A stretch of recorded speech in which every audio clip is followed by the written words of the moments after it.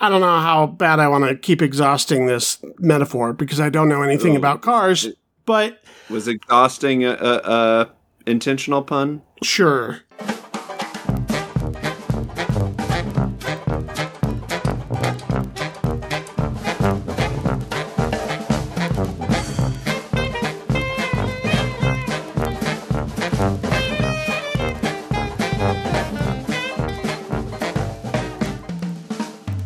Welcome to another episode of the MacGuffin Podcast, the movie review podcast that dreams are made of. Keith Foster, you are from San Diego, California.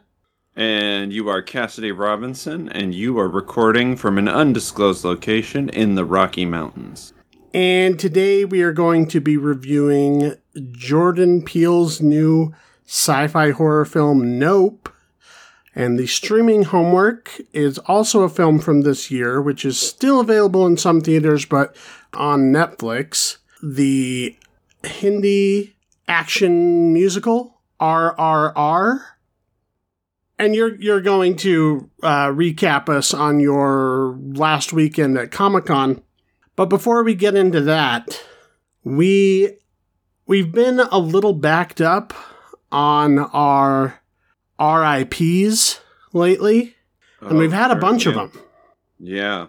We've had a bunch more than I even remembered. I went back and looked, because I try and post on our Twitter and Instagram when notable entertainers, directors, actors, what have you, die, and I realized there's been a few big ones that have come recently. So, RIP James Caan. Yeah. That was a few weeks ago now. R.I.P. David Warner, who I believe, wasn't he in last week's streaming homework? The Company of Wolves. Company of Wolves. I was like, oh, we just watched a movie with him in it. David Warner. He was the father in it. Yeah, he was the dad, right? Yeah, I mean, he's in a bunch of stuff. He was in Tron. He was in Titanic. He was in TMNT Secret of the Ooze. Yes, he was in that. Wow, that's a deep cut. Yeah. So R.I.P. David Warner. R.I.P. Paul Sorvino. People probably know him best as Paulie from Goodfellas. He was also in The Stuff. He was a character actor like Warner. He was in a lot of stuff. R.I.P. director Bob Rafelson.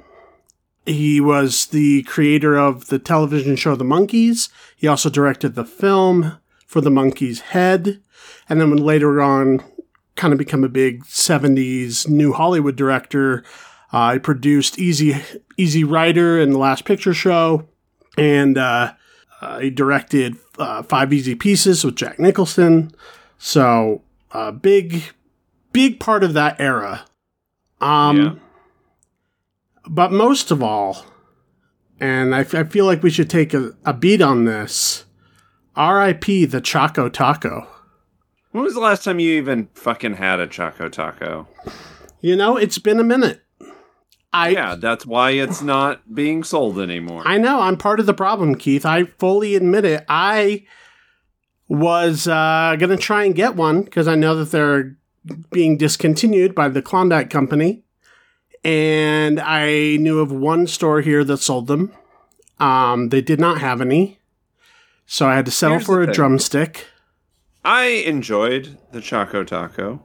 I'm not going to disparage the Choco Taco. I'm not going to say it was a bad dessert by any means. We'll not have any Choco Taco slander on this podcast. No. I mean, it's a reliable go-to frozen treat, but I will say, haven't we as a society progressed past the need of the Choco Taco?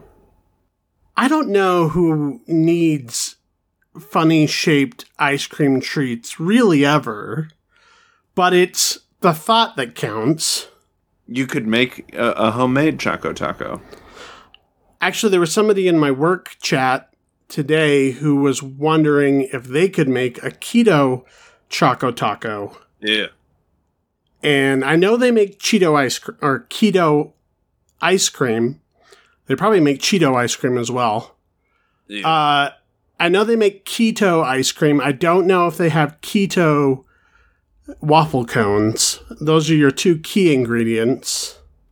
I mean, I'm sure there's a keto option for just about anything at this point. You know, it's very similar to like gluten-free as far as accessibility. Right. It would take some ingenuity, but I feel like it could be done. I was looking on Reddit when this news dropped, and I found this eulogy that I thought was appropriate. It says here by Filthy Grunger, who was awarded 8 Reddit awards. I thought it would be here forever, and I always told myself, I'll have one later, but later is here, and the Choco Taco is not. It's like losing a dog, but instead of a loving animal, it's an ice cream-filled taco topped with chocolate and nuts. Honestly, if there was anything I could say about its passing, I would say that the world didn't just lose an ice cream taco, it lost its way. All right, pour one out for the Choco Taco. Yes, or rather have it melt on the counter as it usually did because it didn't take nearly long enough for them to melt and get kind of soggy. Yeah. You know, this is making me want a snack, and I know I have a pint of Ben and Jerry's waiting for me after we record, so that's something to look forward to. Yeah, let's go ahead and get to your Comic-Con recap before we get into the movie reviews. You're in San Diego. You usually go every year. They haven't had one for a couple of years, at least like a real Comic-Con. Yeah. This is the first year they brought it back swinging. So, you know, anyone who followed us on Instagram or follows you individually, at MacGuffinPod or at Keith Foster Kid, were able to see some of your cosplays. Yeah. You were recently featured in a cosplay slideshow or something by USA Today, which is cool. Yeah, I got into USA Today, Variety, and AP News. Wow. Look at you. Yeah. 2 of those were Loki, and then my my Elden Ring, where I cosplayed as my character from Elden Ring. That made it into the AP News. But Loki was USA Today and Variety. So kind of fun. Yeah. So if anyone wants to go on our Instagram and look at those pictures are still up. But regale us with this year's Comic-Con. What did you see? What's worth talking about? There was a lot of big movie drops, news drops, and announcements as usual. And there's also, you know, a lot of recaps online, so I'm not going to go through everything. Sure. What stood out to you? Yeah, I think I mean, first of all, it was just that it's back. Like, it is back, baby. Once Marvel announced that they were coming, that they had a presentation, that was kind of the signal, you know, of like, oh, okay, it's going to be real Comic-Con again. So, you know, there was a lot of hype for Marvel, for their presentation.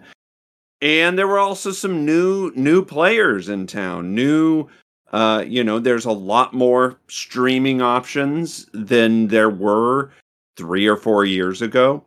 So Apple TV had a pretty big presence. HBO Max had a booth. Disney Plus had a booth.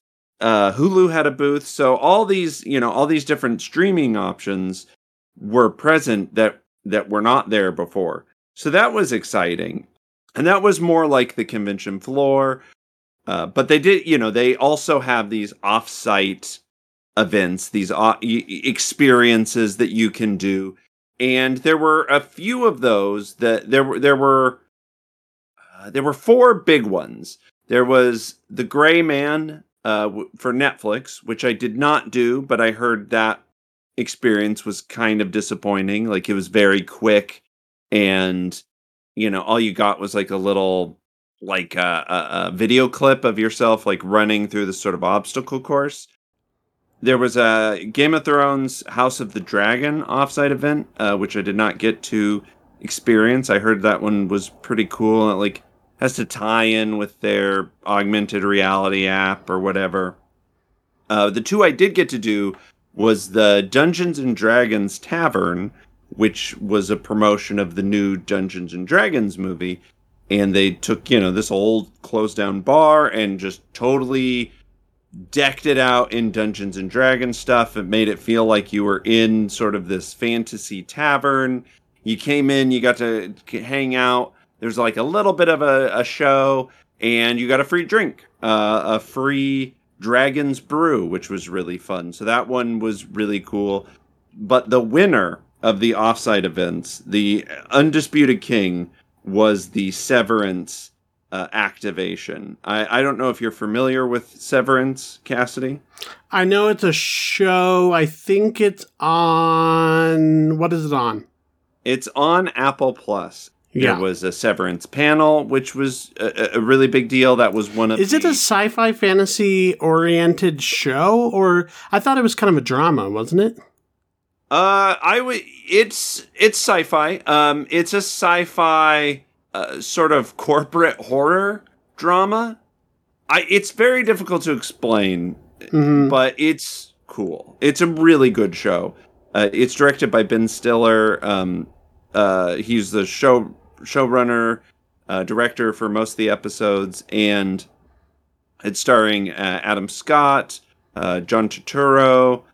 Anyway, it's very cool. They just finished their first season early this year, so it was kind of surprising for them, for Apple TV to kind of go all in on Severance, especially when they have sort of other shows that have been around a little bit longer that maybe sort of fit the Comic-Con crowd a little bit more, but the hype was real. The Severance panel was very cool. I didn't get to go to it, but a lot of people really liked it. And then there was this activation, which probably the most immersive offsite event I have ever done. And this is high praise because I got to do the Westworld one a few years ago that was sort of the reigning champion of offsite events. They basically recreated the sets of the show and let you walk through this immersive experience that it took me about 20 minutes, a half hour. So it was well worth the wait in line. It was just the level of detail they put into it. And they had like actual props from the show that you could like play with. It was just so well done. So Apple TV was one of the big winners of the con. And then, of course, there were the big movie panels. There was a Dungeons and Dragons panel. There was a panel for the new Lord of the Rings series. But I'm going to just talk about... there was a Sandman panel for Netflix, which was probably my favorite panel this year. It was just very well done. A lot of good clips, a lot of trailers, and that sort of thing. Yeah. But I want to talk about, the movie stuff.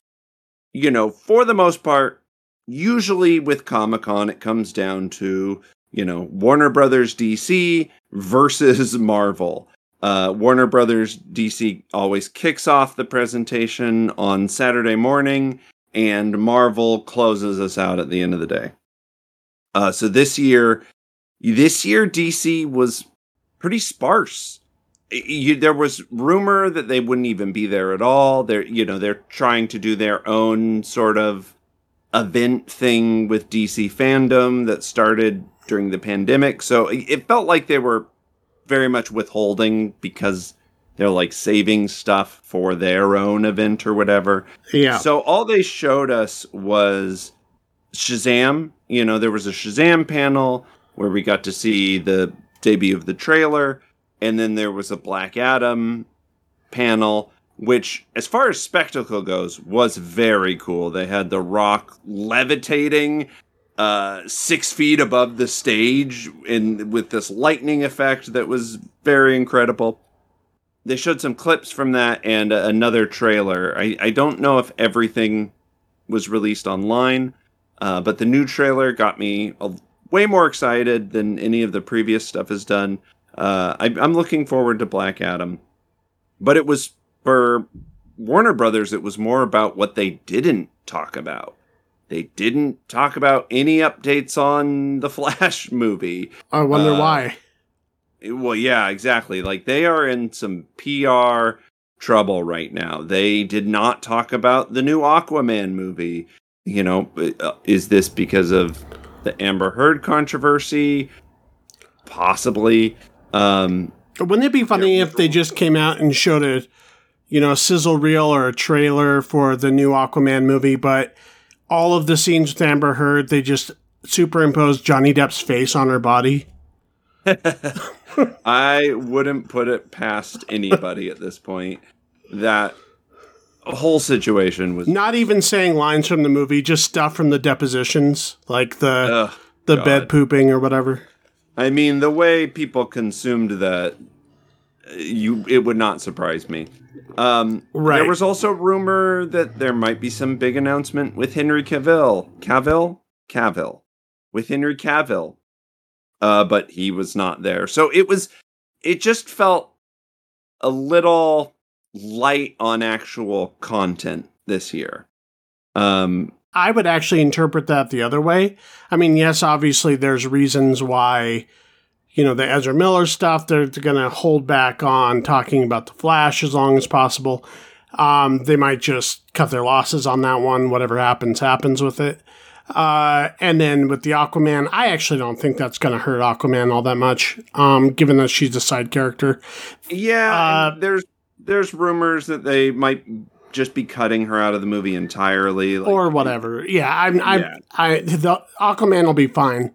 But what it seems to me is that they did a bigger panel for Black Adam and for Shazam because they feel like they have to reintroduce Shazam because it feels like it's been a long time since that movie. Yeah, in terms the first of one. Superhero movie years, yes, absolutely. Yeah, in superhero movie years, it might as well have been a decade ago.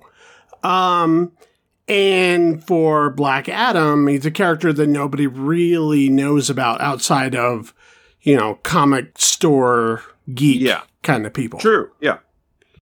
I mean, I do agree with you. Like, they definitely wanted to build those movies up. They definitely wanted them to be, sort of the star attraction.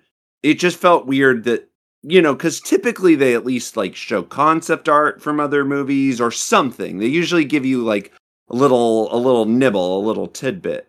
So it felt a little empty that there was nothing else.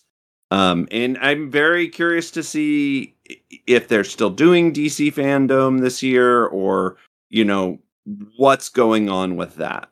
I'm very curious. Typically, Marvel in the past has skipped Comic-Con altogether to save all of their big announcements for D23. So it's interesting that they came out and they released this full lineup for what Marvel Phase 5 is going to be, and then they teased what Marvel Phase 6 is going to be. So the big reveals, these weren't really reveals. We knew Black Panther 2 was closing out Phase 4. The movies for Phase 5 will be Ant-Man and the Wasp: Quantumania, which we got to see a full trailer of. That is, as far as I know, not leaked online yet. There will be Guardians of the Galaxy Volume 3, which we also got to see a full trailer for. And that presentation was pretty emotional. It was, James Gunn came out. They had most of the cast had just seen the trailer moments before their little panel. So they were all kind of in tears because this is the last movie of sort of James Gunn's version of Guardians of the Galaxy. So, it felt very much like this is the Guardians as we know it are coming to an end. So yeah, it was and all the stuff with the controversy with James Gunn. It was just, like I said, very emotional. And then obviously Black Panther was very emotional as well. They had some African folk music kick off this presentation. They released the trailer, which I'm sure everybody has seen by now. And director Ryan Coogler gave a very touching tribute to Chadwick Boseman. It was, again, just, by the end of the day, you're emotionally drained, you're emotionally exhausted. And then they announced that Sam Wilson would get his own Captain America movie at the end of Phase 5, Captain America New World Order. And Phase 5 will close out with the Thunderbolts, which is kind of the Easter eggs they've been laying through the last few movies and TV shows. That's one of the Easter eggs they've been building up to. And then they released that the first movie of Phase 6 will be Fantastic Four, and closing out Phase 6, which will close out the multiverse saga, as they're calling it, will be 2 more Avengers movies, Avengers The Kang Dynasty and Avengers Secret War. So, right. So, and these are both in the same phase? Yeah, they will be. I think that's going to be kind of like the Avengers Infinity War and Endgame, how they kind of were 2 movies tied together. I think that's kind of part 1 and part 2. Okay, because it seemed to me like, and I guess that's just what we're doing now. But it seemed to me like it could be a multiverse thing where now we could have like separate universes running in tandem and coming to different culminations. Yeah, I mean, who knows what these are going to be? They didn't announce anything else of Phase 6. So I think a lot of those announcements are going to be made at D23. I was a little surprised. I mean, that's a lot right there. Oh, yeah. I mean, it's a lot.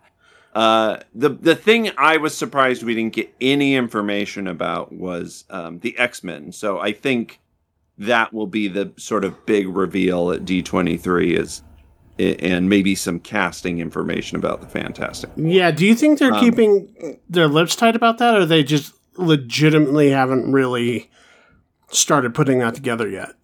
No, I think they're just keeping their lips tight about it. I mean, that's something that Marvel has been pretty successful with so far, is keeping their little secrets. A lot of speculation gets, sort of leaked online, but a lot of that ends up being like theories and gets debunked or gets changed. Yeah, so I mean, this whole lineup is available. And that's what the next 5 years of our lives are going to be right now? Until 2025 is the end of Phase 6. Whew. It's like going to a buffet and just looking at everything going, I don't know if I can do this. It is a lot. It's a lot, especially when you get it all at once. Yeah. But they've done this before where they release this whole timeline and... Yeah, I mean, that's their thing now. And they have to... These projects are so big and multi-stranded and connected that they have to kind of think of things more like television. They're kind of looking at things like seasons of television more than they are like individual film projects. So they have multiple things kind of being in various stages of development at all times. And if you look at Disney, that's not new. If you look back at the heyday of their animation in the early 90s, like from Little Mermaid to Hunchback, they had A and B projects that they were working on simultaneously. Yeah, I mean, you're right. This is, and I think that's a big part of why, the MCU has been able to sort of sustain itself, even when there are movies that aren't as successful, like The Eternals. The way the machine runs, it's fine because it's just on to the next project. We've already got this ready to go. Since it's all in house, it operates pretty smoothly. It would take just like we had we had a pandemic, and that was putting question marks over a lot of things for a little while there. But it looks like, things are running again as they were before. But, outside conditions like that, just looking at things monetarily, it would take a series, like a couple years worth of flops in order to affect the factory that is Disney Marvel. Absolutely. And yeah, it is just exactly that. It is just a machine at this point. It is ready to go. Secret Invasion. Oh, which we got a trailer for that, and it looks very cool. That's going to be a Disney Plus series. Disney Plus series Echo, which is sort of a spin-off from Hawkeye, if you watched that. Season 2 of Loki. The Marvels, which I don't know if that's a movie or a TV show. Blade, which I don't know if that's a movie or a TV show. Ironheart. Agatha, Coven of Chaos, which is a spin-off of WandaVision. They did announce officially they're bringing Daredevil back, and with Daredevil Born Again. Yeah, and with Charlie Cox, right? With Charlie Cox, and it's going to be like 18 episodes, so it's going to be a big project for Disney Plus. It's very interesting. Anything exciting that happened on the floor? Just cool stuff you saw. Anybody? Did you meet anybody? We managed to get into the fandom party, which is like the biggest party at Comic-Con anymore.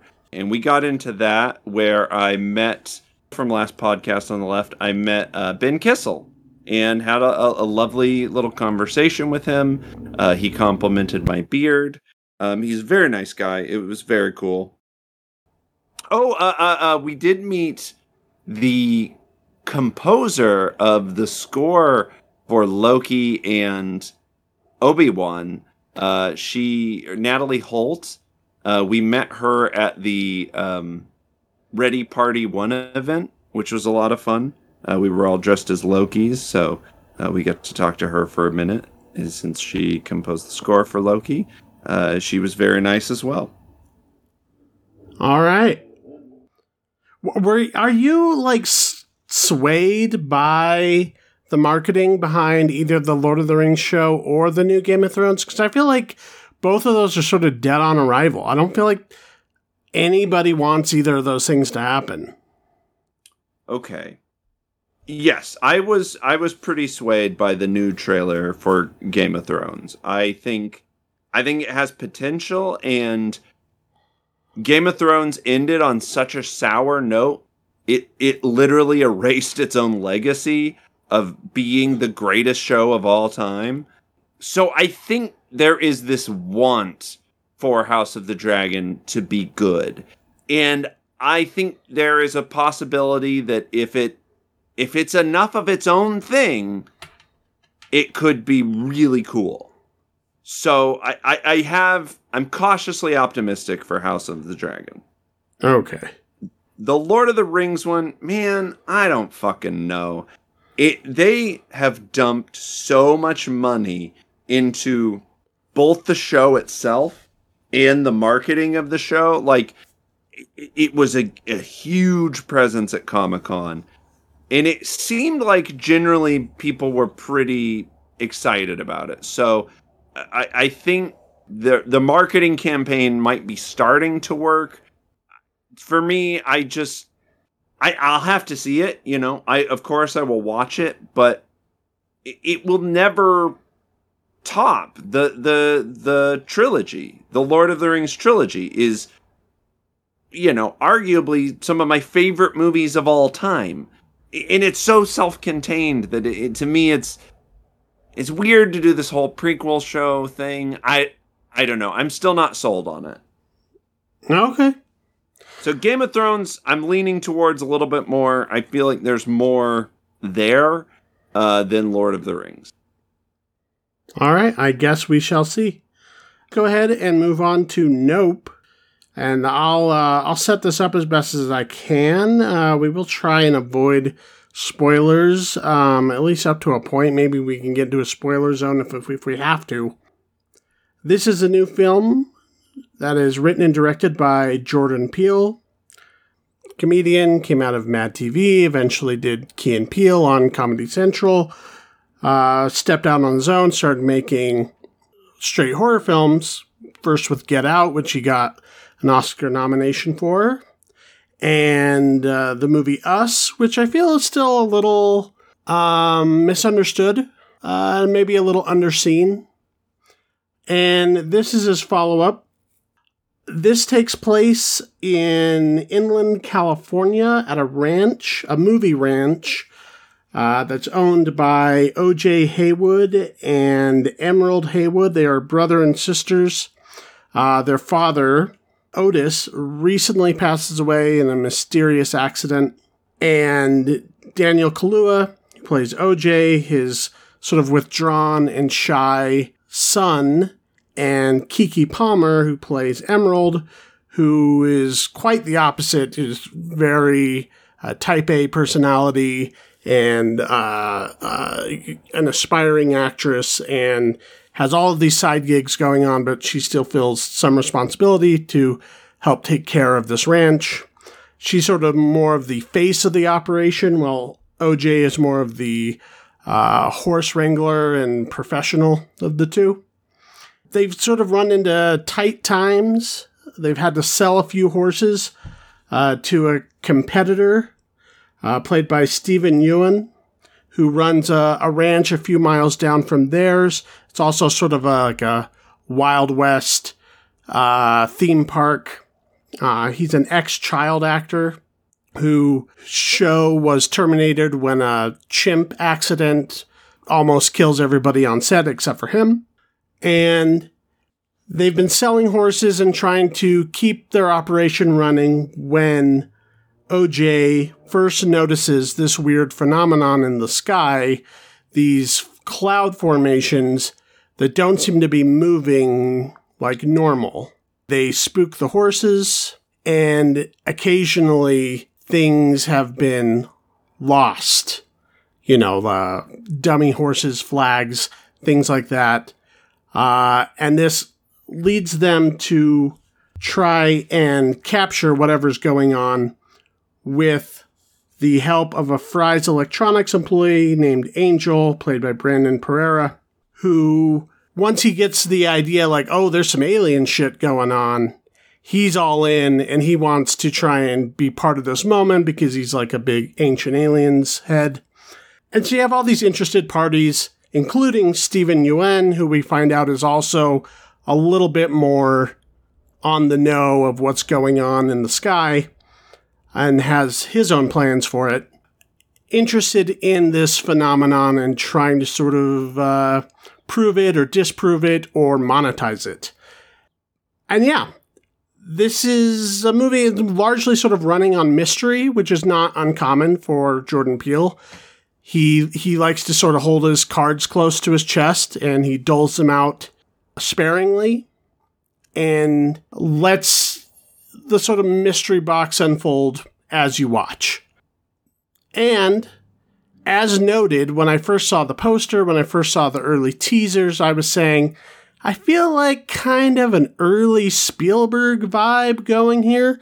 That is very much what's going on here. A lot of this movie feels like it's taking sort of the dread and the mystery elements from Close Encounters of the Third Kind, and the structure of the plot feels very similar to Jaws. What did you think of Nope? So I'm still kind of processing it. Yeah, you saw it, what, yesterday?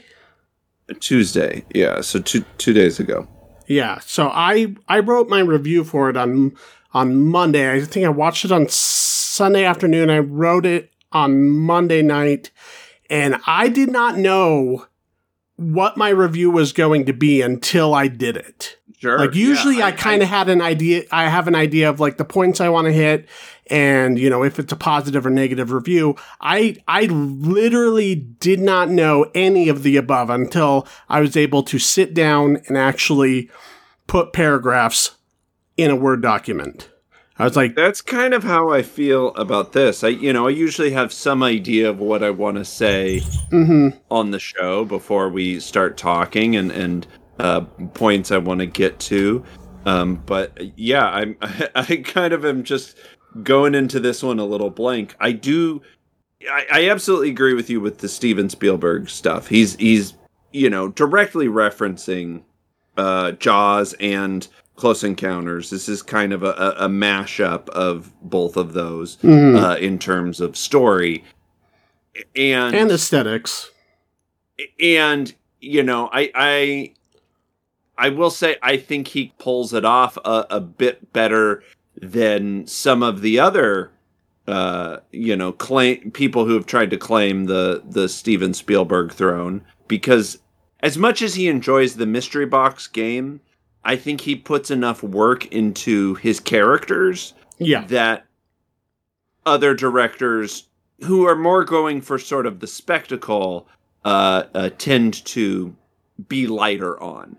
And that's something I really enjoyed about this movie is I feel like we get a pretty clear sense of who these characters are. And for the first chunk of it, we'd see a lot of just these characters sort of hanging out. There's a lot of stuff that isn't necessarily even related to the larger mystery that I think is interesting. Which is something you would see a lot in early Spielberg movies, is he puts a lot of legwork in the characters and gets you invested in them before, putting them in peril or putting them in the genre situation. If you look at like the first half of Jaws, there's a lot of just conversation set pieces. Of course, the shark didn't work, blah, blah, blah. They had to figure things out. But that does a lot for what that movie is, and that later became a signature. Yeah, absolutely. And I think that definitely works in this movie's favor as well. Like, it takes its time to build to this fucking craziness. Right. That, to me, makes it feel a lot more earned than the J.J. Abrams stuff and things like that. I feel like he does the groundwork to get us invested. I also think this movie is definitely having an interesting conversation about trauma and the way we capitalize on trauma and the way we, the way we are willing to showcase trauma for entertainment and for fame, So I think there's a lot of interesting stuff going on there. I don't know if it's necessarily always the cleanest or most straightforward, but I kind of like that. I kind of like that this movie is playing with these big ideas and there isn't necessarily a clear answer to some of it. Yeah, I'm of two minds because I feel like he's not taking the easier path, and I commend him for that. But I also feel like the movie kind of feels like a collection of scenes, like disparate scenes and set pieces and ideas that haven't fully been baked together into a cohesive narrative. There's something about it narratively that isn't operating like it should. It's like when you get in a car and you turn the engine over and it just, something doesn't feel right. You lift the hood, everything's still there. There's still an engine, but, I don't know how bad I want to keep exhausting this metaphor because I don't know anything about cars, but... Was exhausting a intentional pun? Sure. There's all the Spielberg stuff happening for sure, but it's almost kind of like Spielberg by way of Magnolia, where there's it's like there's this flashback sequence with Steven Yeun's character on the set of this sitcom which, kind of ties in with everything, but kind of doesn't. And then doesn't tie in directly, no, but right, it's more thematic. Yes, yeah. And this is sort of how I remember how we felt about, Jordan Peele didn't direct it or write it, but I have similar issues with it. So it's sort of how I felt about the Candyman remake, where I feel like the themes are sort of dictating the narrative, where he puts things in there because he wants to hit on these themes, and they're not always harmonizing with each other. They're not always driving the story forward. These characters kind of exist individually in their own worlds, while at the same time, cohabitating the story of the movie. But at no point was I, and maybe the part of it is because the character, basically the main protagonist is Daniel Kaluuya's character, and he's playing this very interior, shy, man of few words, man of purpose kind of character. I guess the Roy Scheider type. Cowboy, yeah. Yeah. A very stoic, old Hollywood cowboy. And maybe there's something about that approach where he is so impenetrable that there's like a, the normal sort of like tie to empathy to main character just isn't there. So I don't feel like I'm on the journey with him as much as I would like to be. Even though Keke Palmer is doing everything she can to sort of help that along, I don't know. I still kind of feel at arm's length from the movie. I both see what you're saying with the Candyman comparison. And I kind of agree. But I do think this movie does do a better job of tying it together, at least thematically. I feel like I think this is a better movie, just by way of the filmmaking. I think it's much better. But yeah, but there's a similar iciness to both. I see that. To me, that's the difference. Is I did feel this iciness to Candyman. I didn't feel it to this, even though Daniel Kaluuya is this colder character. I feel like their chemistry together and just the ensemble here, and the Angel with the Fry's electronic guy. Mm-hmm. I think they all work really well together, and that's enough to draw me in. And him as an animal tamer, this horse trainer, I got the connection. Yeah. But yes, it's not done in a way that necessarily drives the narrative forward, but I also don't necessarily hate that. You know what I mean? Like, we give someone like David Lynch credit to be as weird as possible, and I appreciate that, and to approach a movie wholly thematically with almost no guiding story. So I appreciate Jordan Peele's willingness to take those swings and try to include something in something that is meant to be this big, appealing blockbuster of a movie. It is definitely a risk, and does it always work? Maybe not, but ultimately I'm glad that stuff is in the movie versus it not being in there, versus it being totally plot driven, because I've seen totally, you know what I mean? Like, the totally plot driven movies I just get so boring and uninteresting. And this... Yeah, there's 1,000 UFO movies out there, and I will say this is a very unique take on that. Absolutely. And I will say... And it's trying to be character driven, which I commend. Yeah. And I think my biggest problem with the movie was sort of my expectation versus what the movie ends up being.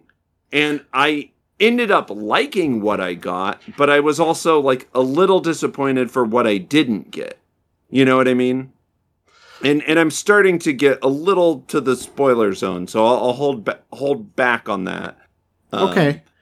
Yeah. But I guess what I mean is, so there's this whole backstory with this chimp that, again, doesn't directly tie into what's going on because it all happens to this peripheral character of Steven Yeun and not our main characters.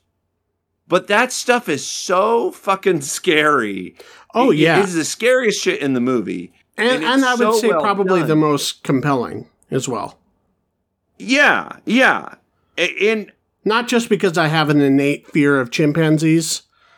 No, it's done so viscerally. Yeah. And I think our main sort of threat just seems less visceral in ways. It seems less violent, even though, you know, characters are getting killed by this sort of extraterrestrial presence. A lot of it is sort of off screen, and we don't, there's a lot of people sort of getting sucked out of the movie, and then that's sort of it. Right. Yeah. I mean, it's left. It's sort of in obscurity for a reason. Yeah, and I wish we could have gotten a little bit more of that visceralness that we got with the chimp. I think there could have been more of a connection there as well. Yeah, I mean, I feel like there's kind of a choice to be made on the part of Jordan Peele as a writer, and I think the filmmaking is better than the writing. The choice to be made of, you could make OJ the main character and tell the story that we got, or you could make Steven Yeun's character the main character, and it would change the dynamic a little bit. And there's a part of me that wonders what that movie is, because I feel like that might have been a little tighter and comprehensive and driven the story a little bit more with motivation than the one we did get. But I'm kind of glad that he took the less obvious choice in that. And I do like the story that we did get out of it eventually. I think, whatever I feel about the first half of the movie, let's say, which regardless of all of the things we're saying, I think there's pacing issues, and we could probably lose 15 minutes out of this movie and not miss it at all. By the second half of the movie, when everything's laid out and we have a better idea of what's going on, and we're not mystery boxing anymore, everything's totally working. And I was in it. But it did take a while. And there were some moments where I was like, this is slow. And not like in a deliberately paced kind of way, but in this movie is a little baggy in the edit. Yeah. I mean, I can't disagree with you, because I kind of liked that about it. I don't know, there's something about this movie. It's funny to me because I feel like we're having the exact same conversation we had when we talked about Us. Yeah. And I think this movie has similar strengths and weaknesses as Us. Neither of those movies are as concise, as conceptually tight as Get Out was. But I kind of like that messiness. I kind of like that letting the movie kind of find out what it is on its own. Because I think he's a good enough director. He's a good enough movie maker that I still get a product that's entertaining, that it's compelling, that is, you know what I mean? So I guess I love his movies for their flaws just as much as anything else. Yeah, no, I think both Us and Nope are really interesting, and I'm glad that he's getting to make the movies that he wants to make, and there's something about both of those movies that are sort of exploratory in nature. I also feel they're a little ill-disciplined, and I'm kind of getting the vibe at this point, and we'll see however many movies down the road this sort of trend continues. Like, at this point, he's still a new enough director that I'm like, okay, like, feel yourself out, get a couple weird ones out, you know. But this has to eventually lead to something. This type of exploration. There needs to come to a point when it all connects for you as a filmmaker, for me to keep giving you the leverage to make movies that are as ill-disciplined as both of these have been. Because at this point, I'm kind of getting the vibe of a director who got called a genius way too early on. You know, people are just like, you're Jordan Peele, do the Jordan Peele thing. And I'm, you know, the film industry is never easy. So I'm sure he's getting told no plenty. But there's, especially on a screenplay level and in the editing room, I think that's the best way I can kind of sum it up. Is I'm not saying that he's an egomaniac and he doesn't. No. You know, but I do feel like he allows for things to sort of unfold on screen instead of in the writer's room where they should be unfolding. Yeah, I agree with maybe that, but I think even as unrestrained as he is at the moment, we'll always get good work from him, but I would like to see a movie from him that has this type of ambition, but also pays off the genre in a way that's a little bit more satisfying and, you know, has more of a holistic of a piece feeling when it's all said and done. I mean, I agree with you. Of course, I don't know though. But at the same time, like, I've just thoroughly enjoyed the theater going experience so much with all of his movies. Mm-hmm. That there is some charm about them that he could keep making movies like this forever, and I would be perfectly satisfied. Do I want him to have his John Carpenter's The Thing? Of course I do. But if he never got there, I would be equally, maybe not equally, but I would still be satisfied. You know what I mean? Like, as long as I'm getting movies of this quality, I'm gonna enjoy them. I'm going, you know what I mean? I do agree with you that you know, maybe he hasn't quite gotten, I don't know. I don't want to say that he hasn't earned his reputation, because I don't know. I just don't know. I mean, at this point, we're speculating on you know, his future projects and things like that. Right, yeah. But I, just judging his body of work as it exists right now, he's still one of the directors that I am the most excited when I find out he has a new project. You know, he could be like, he could release because he tends to release a name and a poster before any other details of a movie. He could do that tomorrow, and I would be like, fuck yeah, like, absolutely. You know what I mean? Like, I have still just enjoyed the theatrical movie-going experience, and he is making movies for the theater, and I appreciate that. And this is no exception. Like, this movie is gorgeous. Mm-hmm. It is so well shot, and you know, I recommend seeing it on an IMAX or a digital screen. His night scenes are so well lit, and just like, you can see everything in ways that, you know, he's not relying on ultra darkness to provide the scares. Like, it is a beautiful movie. Shot by Hoyt van Hoytema, who's also worked with Christopher Nolan a few times. I think he might have... Did he shoot? I want to say he shot...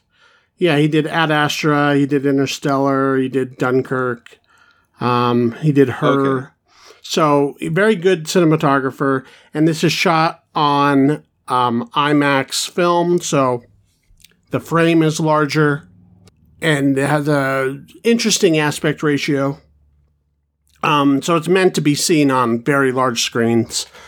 And I believe when I was watching an interview with him and the cast, and he had like a watch list, a movie list for his actors before they had the screenplay delivered. And one of those movies, I mean, obviously Close Encounters and Jaws was on that, as well as Alien, and No Country for Old Men. And I think specifically that first half of the movie, you know, those night scenes, looking out into the pasture, certainly evokes some of the shots from No Country, especially looking out at like the truck lights far in the distance and that kind of stuff. It doesn't have the same tension as those scenes, but no, yeah, but he did capture the aesthetic.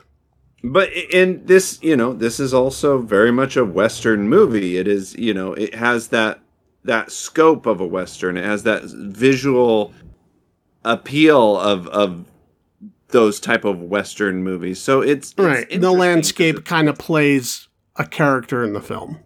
Absolutely. It's this Western horror mashup. For me, it's sort of hard to quantify a movie like this.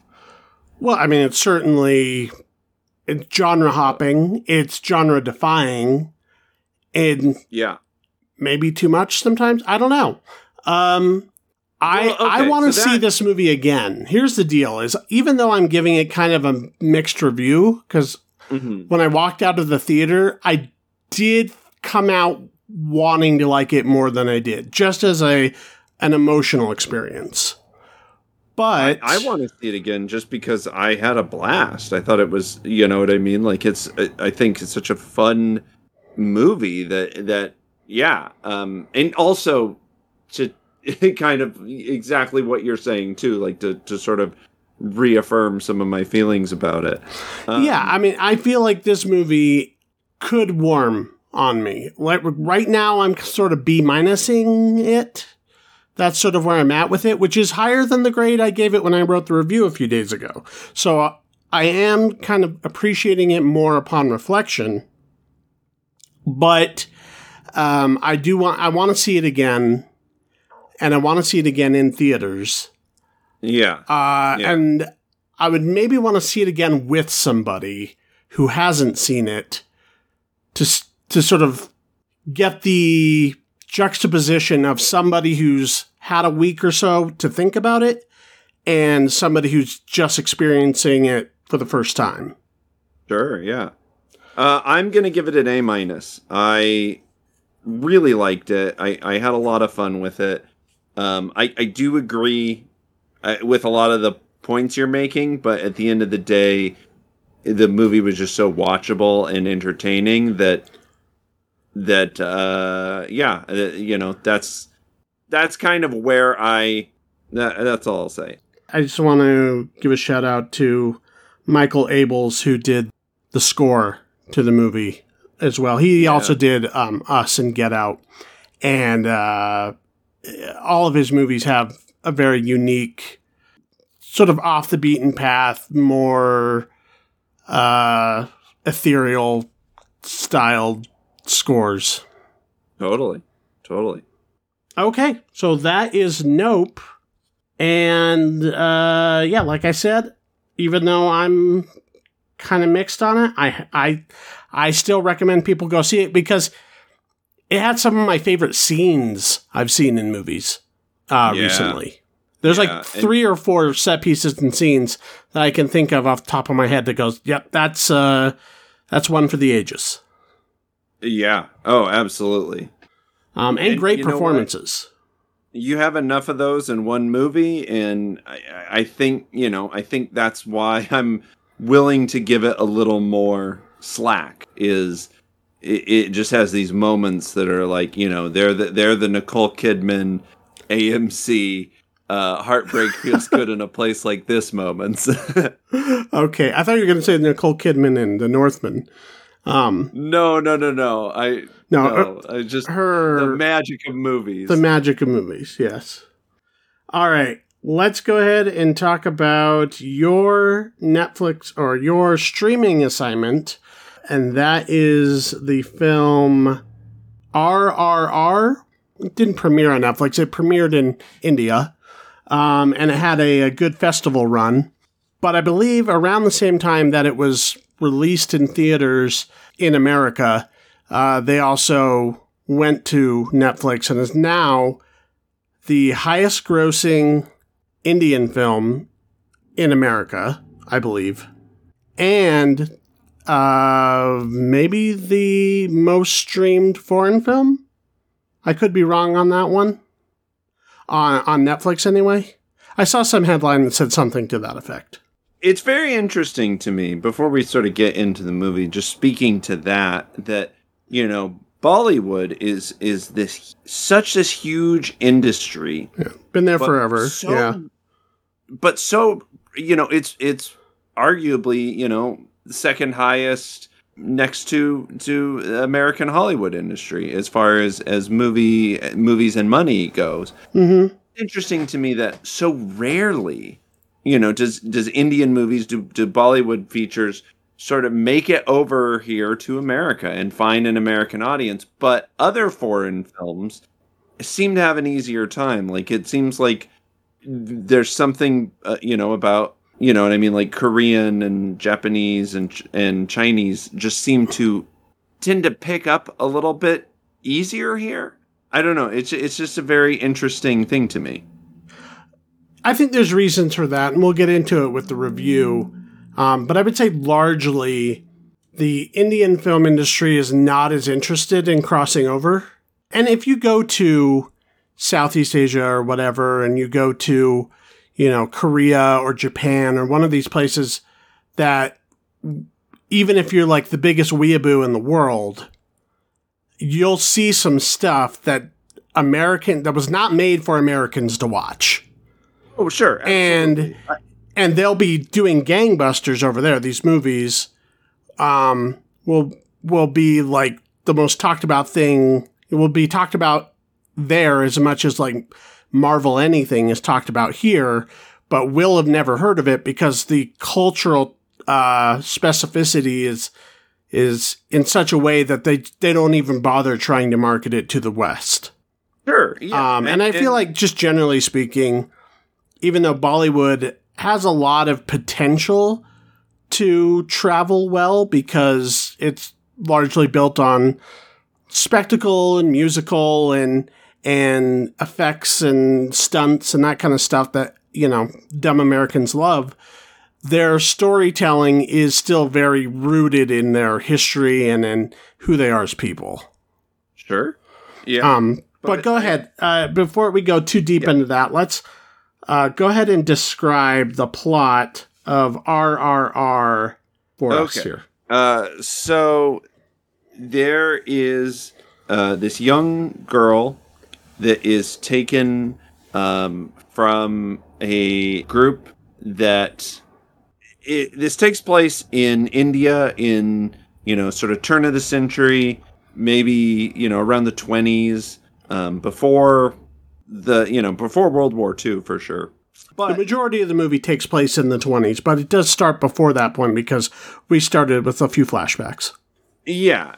You know, there's these British colonizers in Delhi, and this one particularly sinister general kidnaps this girl from this tribe.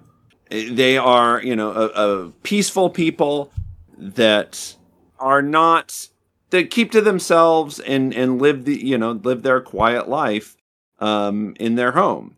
But they have a protector who is willing to, you know, go out and search for this girl. And he is, very strong and capable and is willing to defend with his life if necessary. Then on the other side of things, we have this man who's coming up in this British army, or this colonized army. He is rising up in the ranks. He is very determined and focused and also very strong. He becomes this hunter of this shepherd character who's trying to get this girl back. These two characters sort of cross each other's paths without realizing that their wants, their goals are in direct opposition of each other, and form this bond of friendship until that gets complicated, until they sort of figure out who they are to each other actually, and how... I mean, this is a long fucking movie. This is a 3-hour sprawling epic, so I don't know how much more I should go into the plot of it. Right, and, things are revealed, and it pretty much centers on colonial England in India at that time, and these different revolutionary forces that these two characters represent. Yes. Yeah. And there's a lot of... It's kind of interesting, because there's a lot of disclaimers at the beginning of the film that these characters are not based in reality, and that all of the events are fiction, and please do not take this seriously. And it's like, doth protesting way too much before the first frame of the movie.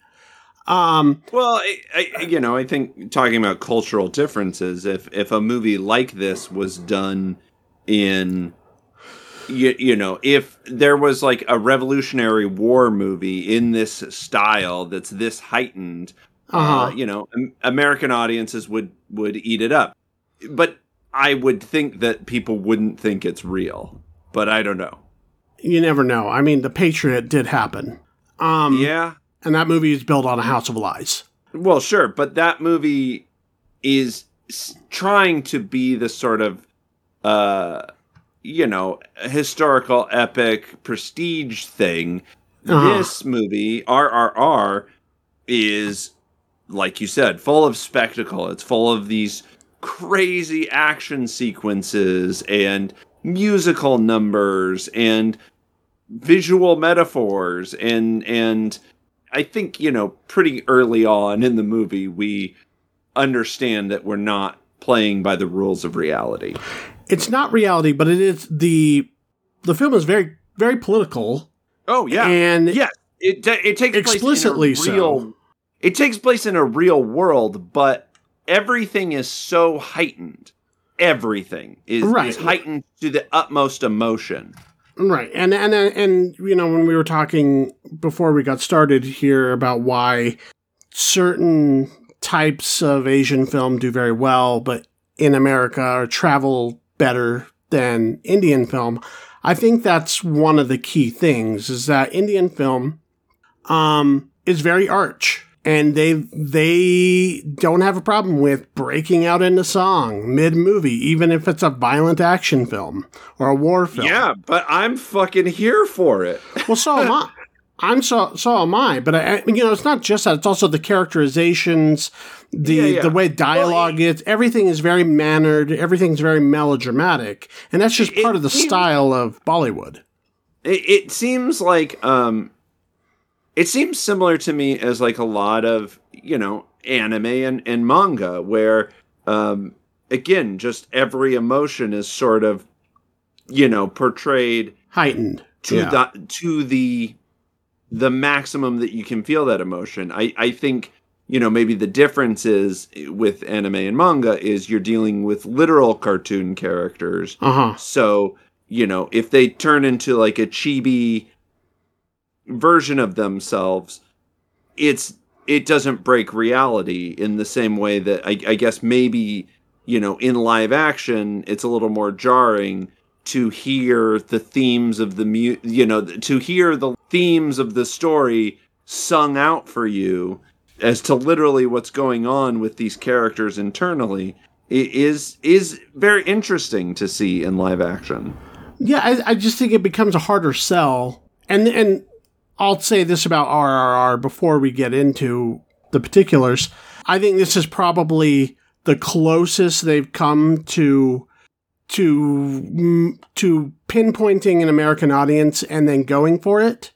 But clearly this movie is it's doing very well. It's doing very well. And I think that it has enough of the hallmarks of like action spectacle that you don't have to agree or disagree with the anti-colonial message of the movie or even know anything about it. Which I loved, but yes. I think you can get into the, there's enough here that's sort of elemental.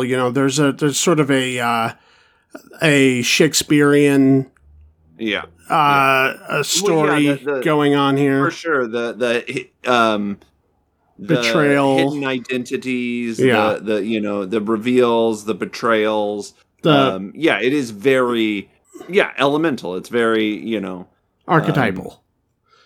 Yeah. And I feel like the action and violence and the fight sequences are up there with anything that America produces right now. Oh my God. I mean, so yes, the CGI is a little wonky with some of the animals, but not wonky, just different than we're used to.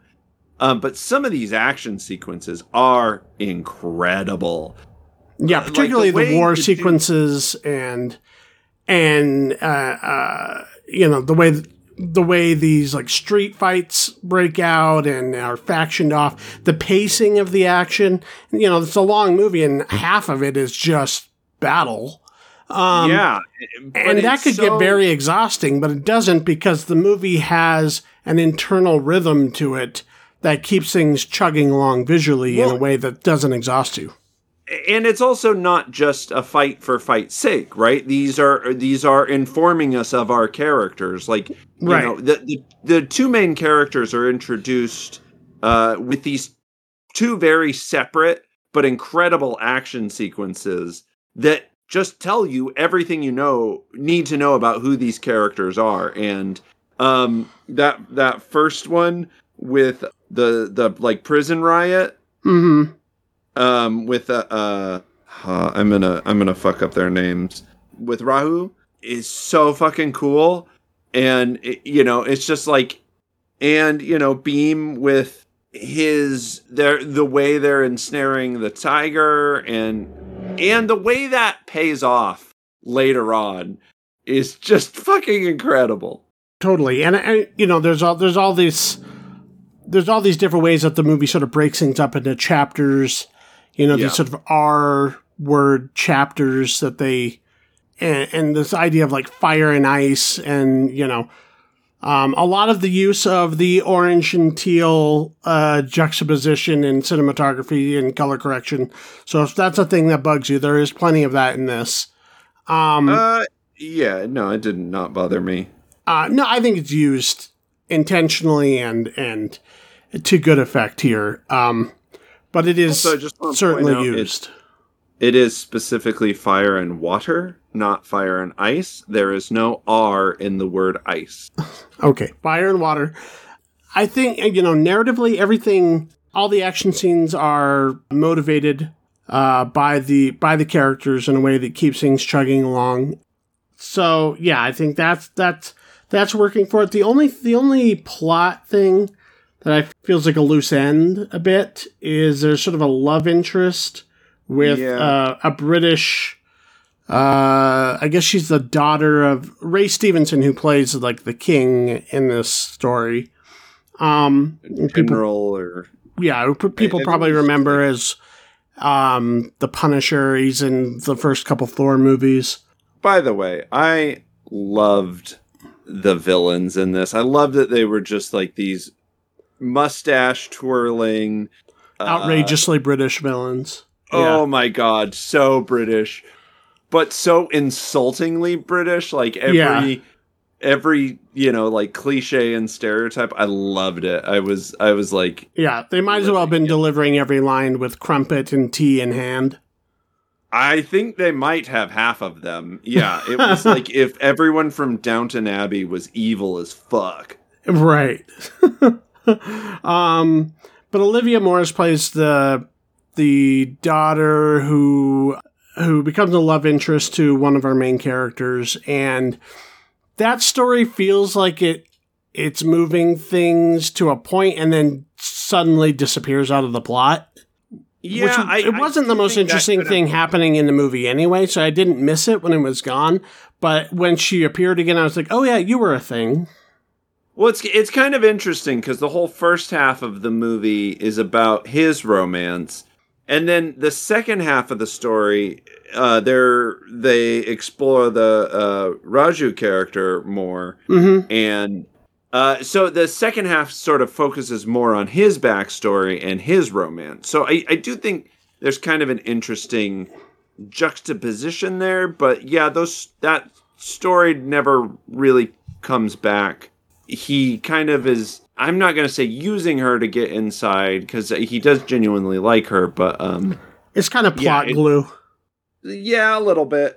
Yeah. Which is, it's okay. Like, it's fine for what it's there for. And the first 25 minutes of the movie, or half an hour or so, is only setting things up for the rest of it anyway. Yeah, absolutely. And there's also, like, this really fun dance number that comes out of that. Oh, yeah. I think that's another reason it's doing well, is because it has all these hallmarks of an American action movie, but it also has these things that break it from that separate it in really refreshing ways, right? It's not just action, but, it's action broken up with this really cool choreographed, musical number that's just incredible to watch and so fun and lighthearted. And then it's back to this, crazy, insane action. And the two main characters sort of wear their hearts on their sleeves as far as their emotions go. And it's just, that's kind of refreshing that couldn't play in an Avengers movie, I mean, arguably it could. It depends on how they did it, but a little of that might actually help, I would say. But yeah, I mean, the action scenes have the rhythm and the flow of a musical sequence, and the musical sequences have the intensity of action scenes. Totally, yeah. And the only director I can think of who kind of approaches that in a similar way in the States is John M. Chu. And the best moments of the early Step Up movies I was feeling, and I was like, this is what I'm talking about. This is pure cinema. Yeah, I actually can't disagree with you. Like, I think that's a really good comparison. And I think as a culture, we have steered things slowly but surely in the direction of Arch, that some of this could be accepted in American cinema, or Western cinema. It just has to be done in a certain kind of way. I would love it to see. I mean, I've always kind of talked about how it's sort of frustrating and strange to me that, like, musical gets sort of pigeonholed as a genre versus, as a genre of its own versus, like, why can't we have more genre musicals? Mm-hmm. You know what I mean? And I think, yeah, I don't know. There's just something about this movie that is so anti-cynical. It's just, you know what I mean? It's just these big, broad, not to shit on Zack Snyder too much, because we do a lot of that on the podcast, but to see something like that Justice League movie, which kind of approaches action visually in a similar way. There's a lot of slow-mos and stuff in this, but it has a rhythm to it. It's exactly what you said. It is done like a musical number, so it never feels monotonous. It never feels masturbatory. Right, and it's also all informed by the characters and their motivations. Yeah, totally. So that's what keeps you involved. This is directed by S.S. Rajamouli. And I haven't seen anything else he's done. And, Bollywood movies are a blind spot. I've seen some older Indian film in film school. And by older, I mean like 60s. And I remember that, I think back in like 2014, 15, there was another Indian film that crossed over kind of. But I forgot what it was called. But I would be interested in kind of figuring that out. And, it is something that should, I think, be seen more and be in the conversation more. As big of a presence as Bollywood is in world cinema. Absolutely. And there's, this is very entertaining. This is the type of movie that, even though it's a foreign film, and I know that like bums people out as a concept sometimes when you talk about movies with people who, generally only see the big things that come out in the year or nothing at all. This could entertain a wider swath of people than like, a French New Wave film or something. Oh, absolutely. And I mean, it is definitely finding its audience over here, I think, because of that. Because it has this appeal to it. It's so watchable. It's, even though it's 3 hours long, it's entertaining the entire time. Yeah, and the music's great. Music's so good. It's really catchy, and that's another thing that's sort of, the music and the editing is working in tandem in these scenes, and there's a pulse to the whole movie. Yeah, for sure. If you can see it in theaters, I know in some bigger cities it's playing around. So I actually, Ashley and I actually started this movie. We went to New York recently for a wedding, and we started it on the airplane, and we got about halfway through it, and then had this wedding to go to. But we were so like jazzed by the first half that we just like kept showing people so the first 10 minutes, those like 2 action scenes. And it was actually playing in New York, in theaters when we were there. And I probably could have made it happen, and I kind of wish I had now. Yeah. So if it's still in your city, look for it. I think on the big screen again is probably the way to see this. I did watch it from home, and I enjoyed it that way as well. It is long. It's 3 hours, but, once upon a time, that was really long. That's not that long now. Yeah. Like, your average Marvel movie is, 2.5 to 240? For sure, yeah. Or anywhere in the 2 hour to, 2.5 hour range. Yeah. And this movie's never boring, so... No. It goes by faster than you would think for a movie that long. Also, going back to the subtitle comment a little bit, there's a lot of it. It's in English. It's about half and half. Yeah, so I think this is this has definitely got me interested in seeing at least more movies by this director, if not kind of in this vein. So highly recommend. Yeah, I could actually see some breakout talent from the movie along the lines of the 2 leads, N.T. Ramarao Jr. and Ram Charan. Both have a ton of personality and a ton of charisma, and I wouldn't be surprised if they ended up popping up as side characters in like the next Mission Impossible or something.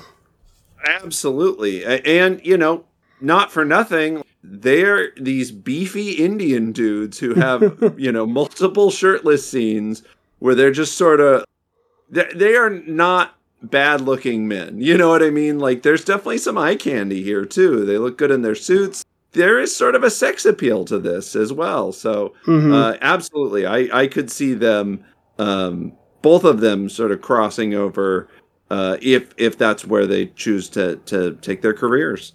Sure. So we both definitely recommend RRR, which is on Netflix or possibly still in theater. But I think it's mostly moved on from its American run. Yeah, I think it was early enough this year that it's probably not in too many theaters anymore if it is still around. Yeah, but worth checking if you're in a bigger city. For sure. The next episode, the streaming homework that I'm going to have us do is the documentary A Glitch in the Matrix. It's all about simulation theory and people who believe in it. All right. It should be an interesting conversation. Yeah. I'm a fan of the director in his previous work. He also did Room 237.